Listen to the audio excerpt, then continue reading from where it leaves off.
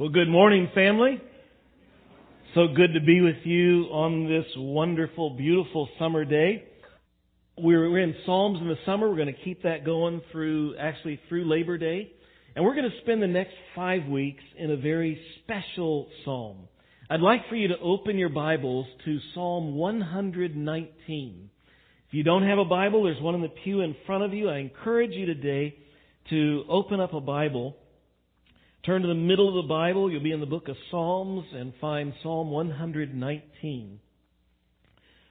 Now, of course, all of the Psalms are special, but this particular Psalm stands out in many ways.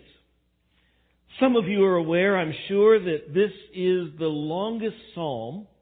It's also the longest chapter in all of the Bible, with 176 verses. The great preacher Charles Spurgeon told the story of a man named George Wishart, who was the first Episcopal Bishop of Edinburgh, Scotland. And back in 1650, he was sentenced to death by hanging. The day of his execution arrived, but a pardon that he was expecting did not. And so as he was hauled to the gallows to be hung, just before they put the noose around his neck, he was given what was the custom at that time. He was allowed the opportunity to sing a psalm. And so he did. He chose Psalm 119 with all 176 verses. And before he got 2/3 through, Charles Spurgeon says, the pardon arrived. So apparently, if you memorize Psalm 119, it may save your life, just for what that's worth. We won't get through the whole psalm today, obviously, if you know how I preach. John Calvin preached 22 sermons on this psalm. Thomas Manton, a Puritan pastor, back in the 1600s, preached 190 sermons on this psalm. So I hope I don't get you disappointed or do you a disservice as I just do 5 sermons and just scratch the surface over the next 5 weeks. It's a beautiful and a masterful piece of literature. If you appreciate that, you'll like it. If you don't appreciate literature, we'll just endure. But some of you probably are aware, I'm sure, that this psalm is an acrostic. An acrostic is a piece of writing where the first letters of each line form, well, they are used to form a meaningful pattern. Like, for example, some of you have seen the little thing where you have joy, J-O-Y, and then coming off the J you have Jesus, then off the O you have others, and then off the Y you have you. Jesus, others, you. Joy. Some of you have seen the word Bible, and where they take each letter of Bible. B stands for basic, I for instructions, and B before leaving earth. Okay, those are acrostics. And this psalm is laid out as an acrostic. The writer of this, the composer of this song, he built it around the Hebrew alphabet. The Hebrew alphabet has 22 letters. And what he did was start each section, we would call it a stanza, or perhaps you might think of it as a paragraph, or in another English term to learn, it's a strophe. Each section has one letter of the alphabet as the beginning letter of each verse. And in our English Bibles, you might know from other times as we've been going through passages that sometimes the verse markings in our English Bibles just happen at random and weird places. Fortunately, in this psalm, they put the verse markings at the right spot. Every verse shows us a couplet. A couplet is 2 lines of Hebrew poetry that go together. And so every section of this psalm has 8 verses. Each verse has 2 lines, and each of those 2 lines begins with the same letter in each section. For example, verses 1 through 8 begin with the Hebrew letter. Each verse begins with the Hebrew letter Aleph, which is the first letter in the Hebrew alphabet. And probably in your translation, no matter what one you're looking at, above that first verse in Psalm 119 is the word Aleph. And then you come to verse 9, which is the second paragraph or the second strophe or the second stanza, And those 8 verses all begin with the letter Beth, which is the second letter in the Hebrew alphabet. And you get to the third section, which begins in verse 17. The next 8 verses each begin with the letter Gimel, which is the third letter of the Hebrew alphabet, all the way through.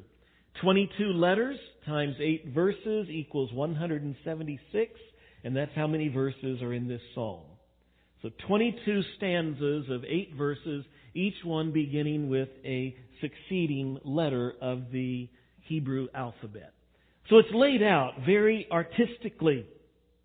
But the purpose of that acrostic probably was not to be artsy.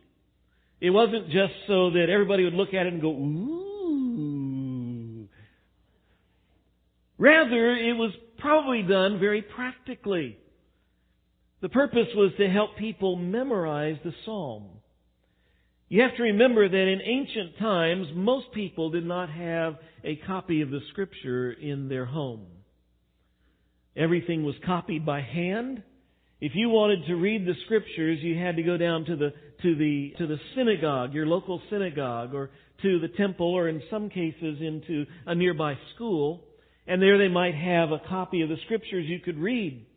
And so if you wanted to think about and meditate upon the Scripture, you needed to memorize it, which is exactly what the ancient Hebrews did. Most of them committed large portions, even entire books of the Scriptures to memory. In fact, this very psalm encourages you and me to put Scripture to memory. If you look in verse 11, it says, I have stored up your word. Some of your translations may say, I have hidden your word in my heart that I might not sin against you. It says memorizing God's word helps to keep us from sin. Some of you may think, well, who in the world could memorize this whole long psalm? 176 verses. Well, probably you could. I remember years ago at summer camp, youth summer camp here at the chapel, we were with several other churches. And during the week, we always split the camp up into various teams that competed all week long in sports and all kinds of different things.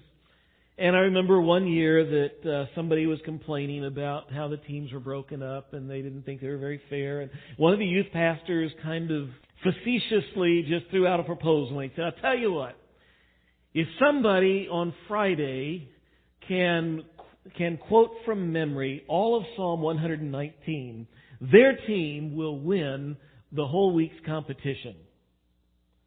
And so everybody, yeah. But there was one little gal named Allison, who took that and said, She was a gal who had some physical limitations. She said, I'm going to take that challenge. And on Friday of that week of camp, she quoted 176 verses of Psalm 119 and went into camp history, and her team won. I say that if she could do it, if Allison could do it, I think most of us could. It would probably just take us a lot longer than 5 days. And we'd need some good motivation.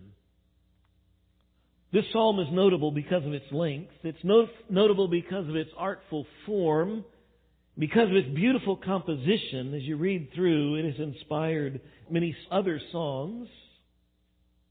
But if you look carefully, I think the most striking feature about this psalm is not its form, it's not its composition like that. It is its theme.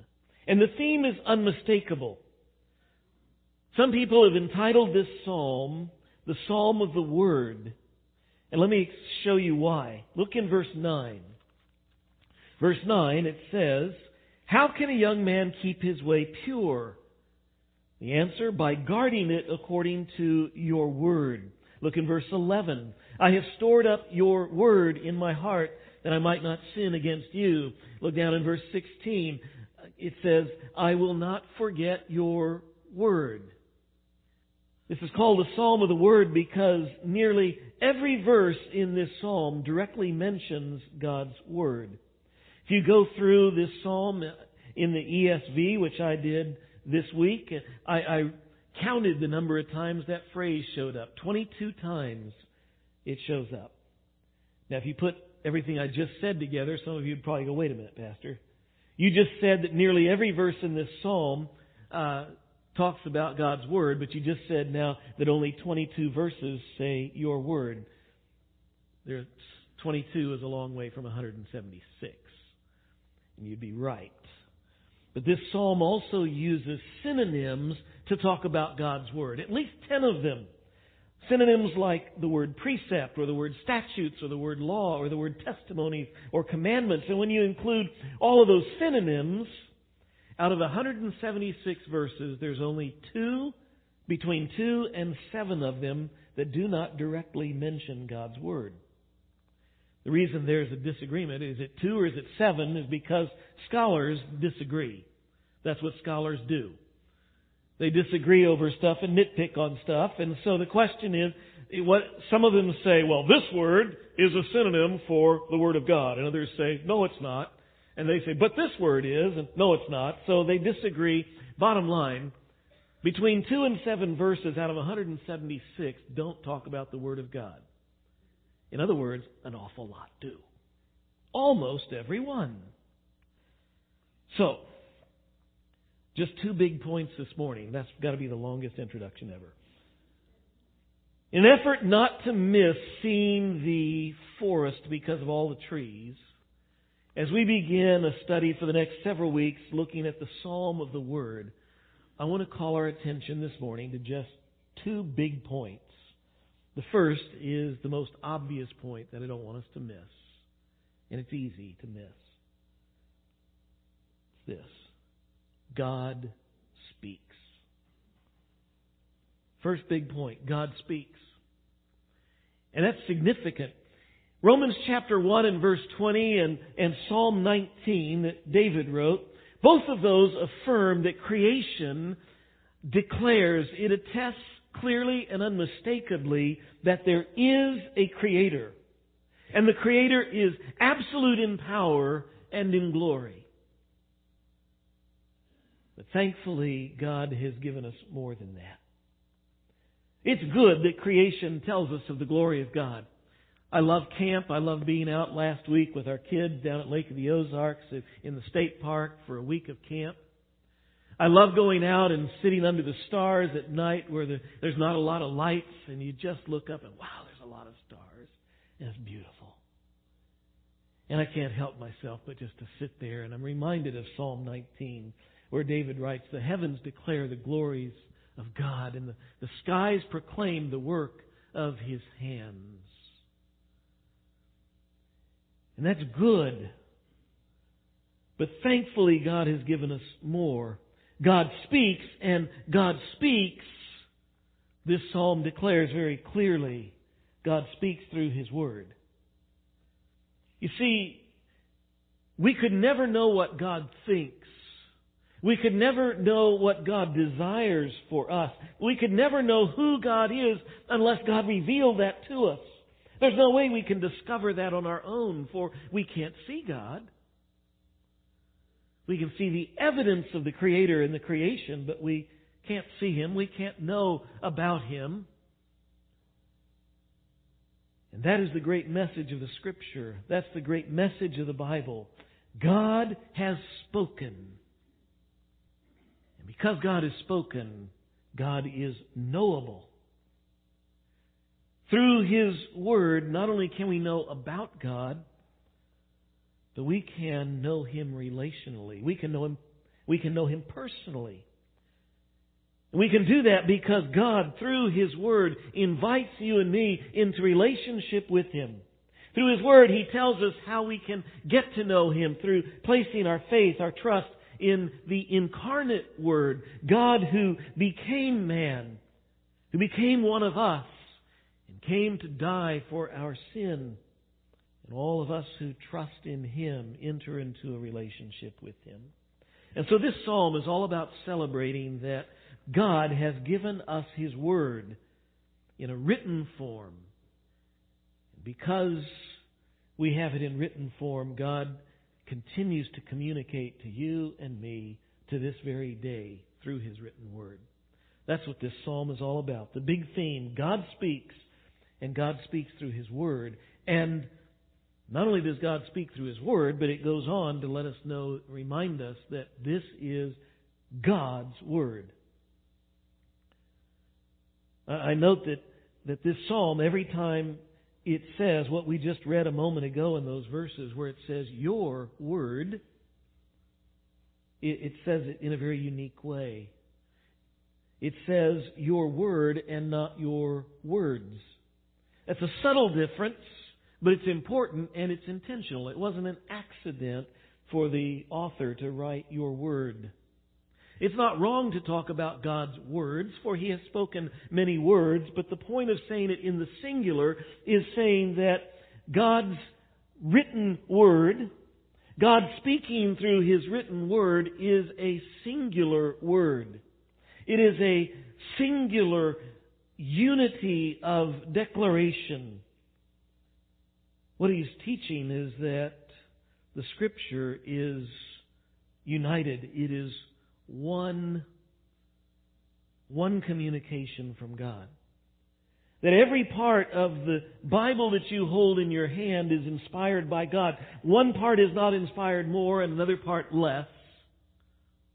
But it is all the Word of God.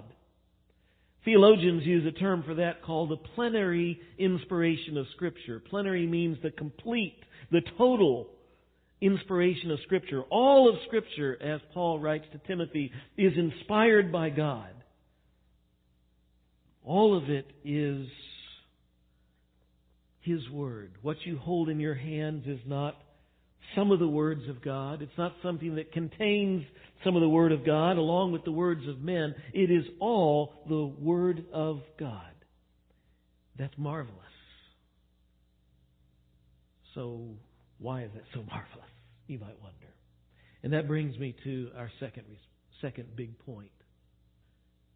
God speaks, and He has spoken through His Word, and this is the Word of God. Second big point is, what does that mean to us? How should you and I respond? Over 30 years ago, a youth pastor friend of mine told me a story that I've just never forgotten. I don't know why. But he was telling me about his experience as a counselor in a summer camp. He was spent the summer while he was in college working at this camp for inner city kids. So every week he had a cabin full of 10 to 12-year-old inner city kids. One week he had a group that was just particularly a bunch of off-the-wall kids. They were so just difficult in so many ways. Every night, as we typically do in most Christian camps, at night before we go to bed, he would try to have a little Bible lesson, a little devotional time with them. And he got these kids in the cabin, and they were there, and he's trying to sit down, and he's opened the Scripture, and he's talking. But as he's talking, the kids are giggling and talking back and forth, and they're hanging off their beds, and they're clowning around, and they're jumping on their beds, and they're making little farting noises and stuff, like 10 to 12-year-old boys do. And he's just getting nowhere. And finally, in just frustration, he just jumps up on the bed and he says, "Who's talking?" That just woke some of you up, sorry. And and he said, the room just got deathly quiet and the kids just all froze in place. He said, "Who's talking?" One of the kids very timidly just said, "You are?" He said, "No! God's talking. And when God talks, we listen." He said the rest of the week, every time he tried to get them together to do a Bible lesson, he said they just came and they sat down and they listened. He said, I was never really sure if that was because they really wanted to listen to what God said, or if it was just because they were worried about the sanity of their counselor and their safety. But I tell you that story because he's right. When God talks, our response ought to be, we listen. Sadly, I fear that the majority of us today fall far short of being good listeners to God's Word. I recently read a study that said the average Christian spends less time in the Word of God each day than they spend watching the commercials that run during a 30-minute TV program. And I'm sorry, but I really don't doubt that that's probably true of most Christians. But I hope and I trust that you guys here today are not average Christians.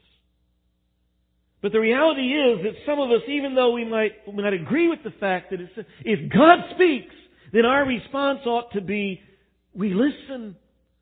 Some of you may be thinking, you might be tempted to ask, except you don't ask questions like that in church because we're too proud. Why would I want to listen? Why should I listen? Why should I really be concerned about God's Word? And I think these first few verses of this psalm give us the answer to that question. I mentioned earlier that there are at least 10 synonyms used in this psalm for God's Word. 7 of those synonyms are introduced in these first 8 verses. Let me just read these 8 verses and you see if you can pick them out, and then I'll point them out. Blessed are those whose way is blameless, who walk in the law of the Lord. Blessed are those who keep His testimonies, who seek Him with their whole heart, who also do no wrong, but walk in His ways.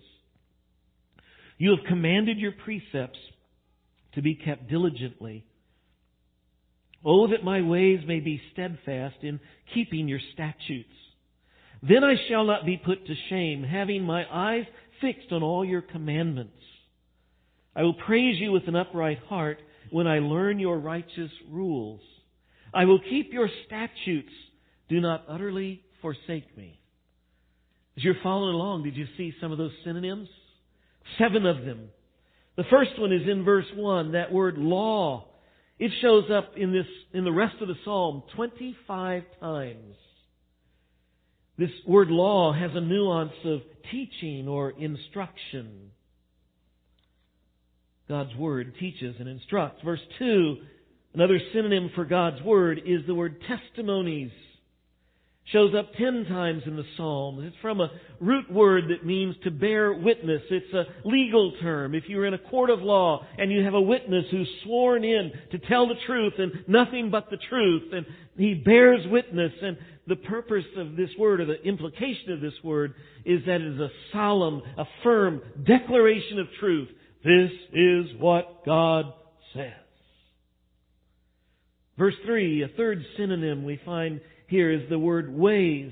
7 times it's used in this psalm. Its emphasis is that God's character, God's thinking is very different from our way of thinking and our way of acting. It's God's way. Verse 4, we get another synonym that's that word precepts. Shows up 21 times in this psalm. It's a word that means to oversee a matter, to pay close attention. Derek Kidner, in his excellent commentary on Psalms, says, it points to the particular instructions of the Lord as to one who cares about detail. See, God's Word sweats the details. Everything is right. Verse 5 and verse 8, you have the same synonym for God's Word. It's the word statutes. It shows up 22 times in this psalm. It's a word that means to engrave in stone. We still use that figure of speech today. For something that is unchanging. It's set in stone. God's enacted words are binding in nature, and they do not change. Verse 6, another synonym that's there is the word commandments. 22 times the author uses it in this psalm. It's a word that emphasizes simply the straight-out authority of what God says. And verse 7, a synonym that shows up 23 times in Psalm 119 is the word rules. Sometimes it may be translated in your Bible as the word judgments. And it simply refers to a legal decision. If you're in court and the judge issues a decision, but it's a decision that's bigger than just your average decision, it refers to a decision, legal decision that sets a precedence. Binding law. You know that's how our system works. There are certain decisions that have been made that set precedents, and whenever a judge is looking to make a decision, he goes back and looks and says, what's the precedence? In this case, has set the standard. God's Word is that sets the standard. It's binding law when He makes a decision. Those are some of the synonyms that show up in the Psalms. But I've brought those up this morning because it tells us something about God's Word that is significant when we ask the question, why should I listen to what God says? Every one of these words, as I tried to just say, what do they have in common? The one thing they have in common is this: they all speak with authority. They all speak with authority. You see, God's words are words of authority. When God speaks, He doesn't mumble. God didn't give just a list of helpful hints for your life that you can try this one or not. When God speaks, it's not something that we can just sit around and pull up some chairs and, well, let's talk about, what do you think about this one? Well, I don't like it. Okay, we're scratching that one out. What do you think about this one? Well, that might work. Let's give it a try. We'll talk in a couple of weeks, see if we want to keep it. Okay. Let's take a vote. It's not that way. When God speaks, He speaks with authority. We live in a culture that has very little regard for authority. Have you noticed that? And I think it's getting more that way every day. No regard for authority as parents. No regard for teachers or bosses as authority. Less and less regard for the authority of police or of law at all. When you ignore or when you argue with or when you disobey authority, there are consequences.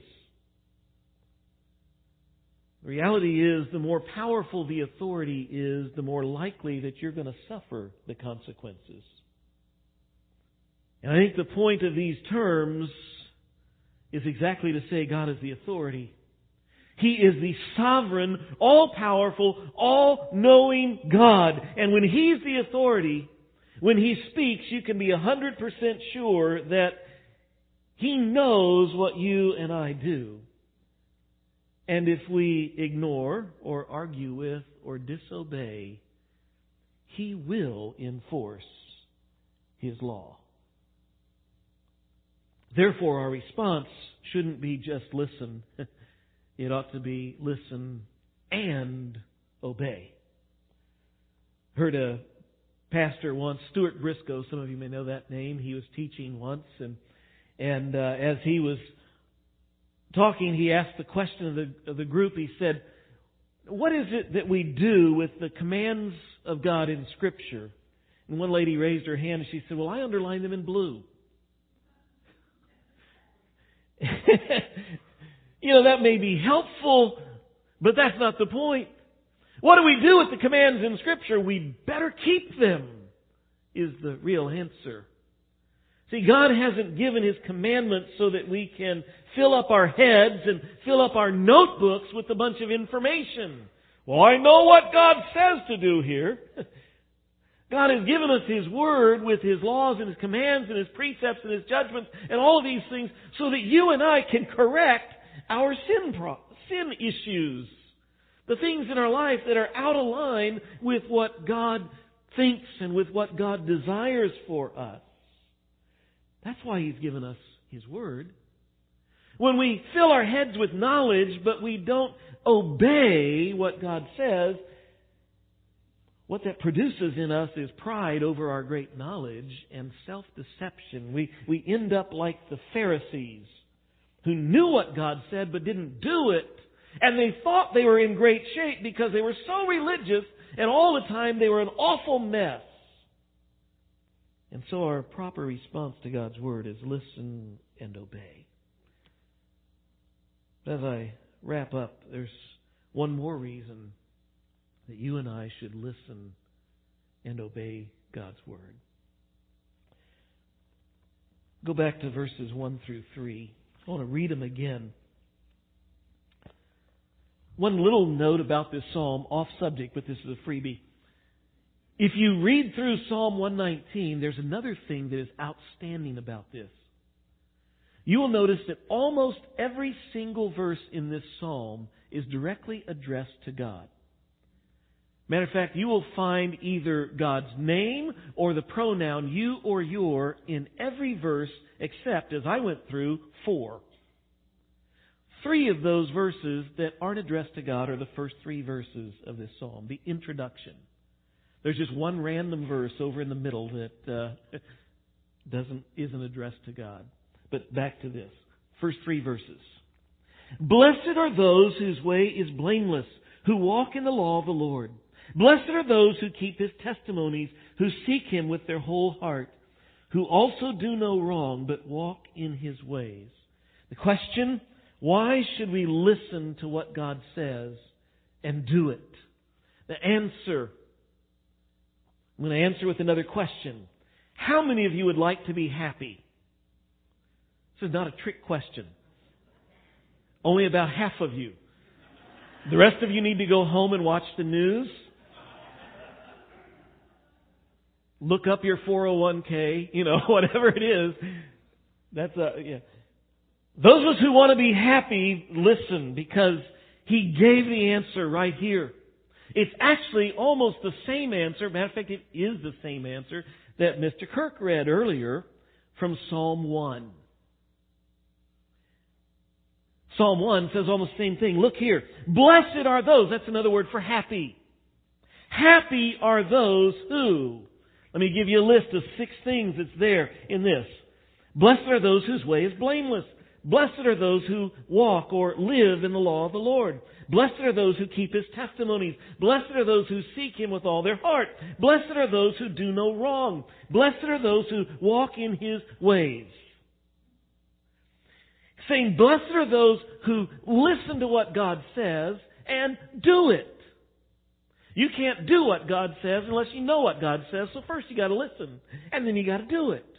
And that's, intriguingly enough, that was my big point. Second big point. What's our response to God's Word? Listen and do it. What's going to happen if you listen and do God's Word? You'll be blessed. You'll be happy.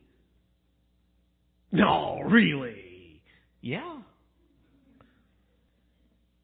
See, we think happiness is a right. It's guaranteed in the Constitution. The pursuit of happiness thing. Or is that Declaration of Independence? Declaration of Independence. But we got the right! Yeah, but you can go pursue happiness and hit a dead end. Get nowhere. Read the book of Ecclesiastes. Solomon tells you there's an awful lot of dead ends. But this right here tells us here's how to be blessed. Here's how to be happy. Listen to God. Do what He says. We get that in other areas of life. Buy a new car. We've bought one in our lifetime. Some of you have bought many, so maybe never, but that's okay. Principle still stands. Buy a new car. The new car says on the gas cap, in case you don't read the instruction manual, which is there in the glove box, in case you didn't know that. And it says on the gas cap, use unleaded fuel only. Some of you really don't care or know what the difference is between unleaded fuel and diesel fuel. Who knows? Who cares? They're both fuel. Put diesel fuel in there. Don't expect good results. Okay? Some of you, again, you get that new car, and it says in the owner's manual, change the oil every 5,000 miles. But you don't read the owner's manual. Nobody reads that stuff. 60,000 miles later, as you're having a long conversation with a mechanic, you ask the question, what's an oil change? You see, we get that when the maker says something about our stuff, there's a reason behind it. And we ignore it to our peril. So one day you go and you buy an iPhone. And as you're playing with your iPhone, you start taking some pictures and you realize, wow, that's a great camera. That's better than the pictures I get on my camera, so I'm going to use this for my camera. And then one day you take up scuba diving and you think, I'd like to take underwater pictures. But you learn something from your car. You learn that ignorance can be costly. So you do your due diligence and you want to find out, can I use my iPhone underwater to take pictures? And you find that Apple says no. Okay. But it looks pretty watertight. What could it hurt? I don't think that's really about me. That was the Apple 5. I got the Apple 6 or 7 or 10 or whatever the newest one is now. And so you try it underwater, and you learn that, sure enough, Apple's right. We get it with our stuff. Ignorance of the Maker's instructions and disobedience to the Maker's instructions land you in the same place. Disasterville. We understand that principle about the stuff we use day to day, yet amazingly when it comes to God's Word, we think differently. Why do I really need to know what God says? I mean, I know what's right for life. I know what's best for me. It's all good. I don't need to know this stuff. Or we read it and we go, no, not for me. I get it. That applies to the Brandt family. Yeah, but my family's different. I'm different, Sorry. It's the same problem that started back in Genesis chapter 3, where Satan comes to Eve. He says, God didn't really say, did he? I think God's holding out on you. What do you think? Okay. Now I ask you, how did that work out for her? How did it work out for the rest of us? Because we got in on the tail end of that. And yet, why is it that we think it'll be different for us? If we ignore what God says, we don't listen, and we don't do what He says. That's enough for today. Next week, we're going to pick it up and go to the next section. But this week, what the psalm is celebrating is that God has given you a great treasure that you hold in your hands. God has spoken. We have here the very word of the sovereign God and Creator of the universe. Words of authority that command our attention, and words of life that we are foolish if we ignore. So I hope that this week we're all going to be a little more motivated and a little more faithful in listening to God and obeying His Word. Next week we're going to come back and we're going to see how that thing of listening and digging into God's Word can turn from being a big chore into being a big pleasure. Would you like to hear that? Next week.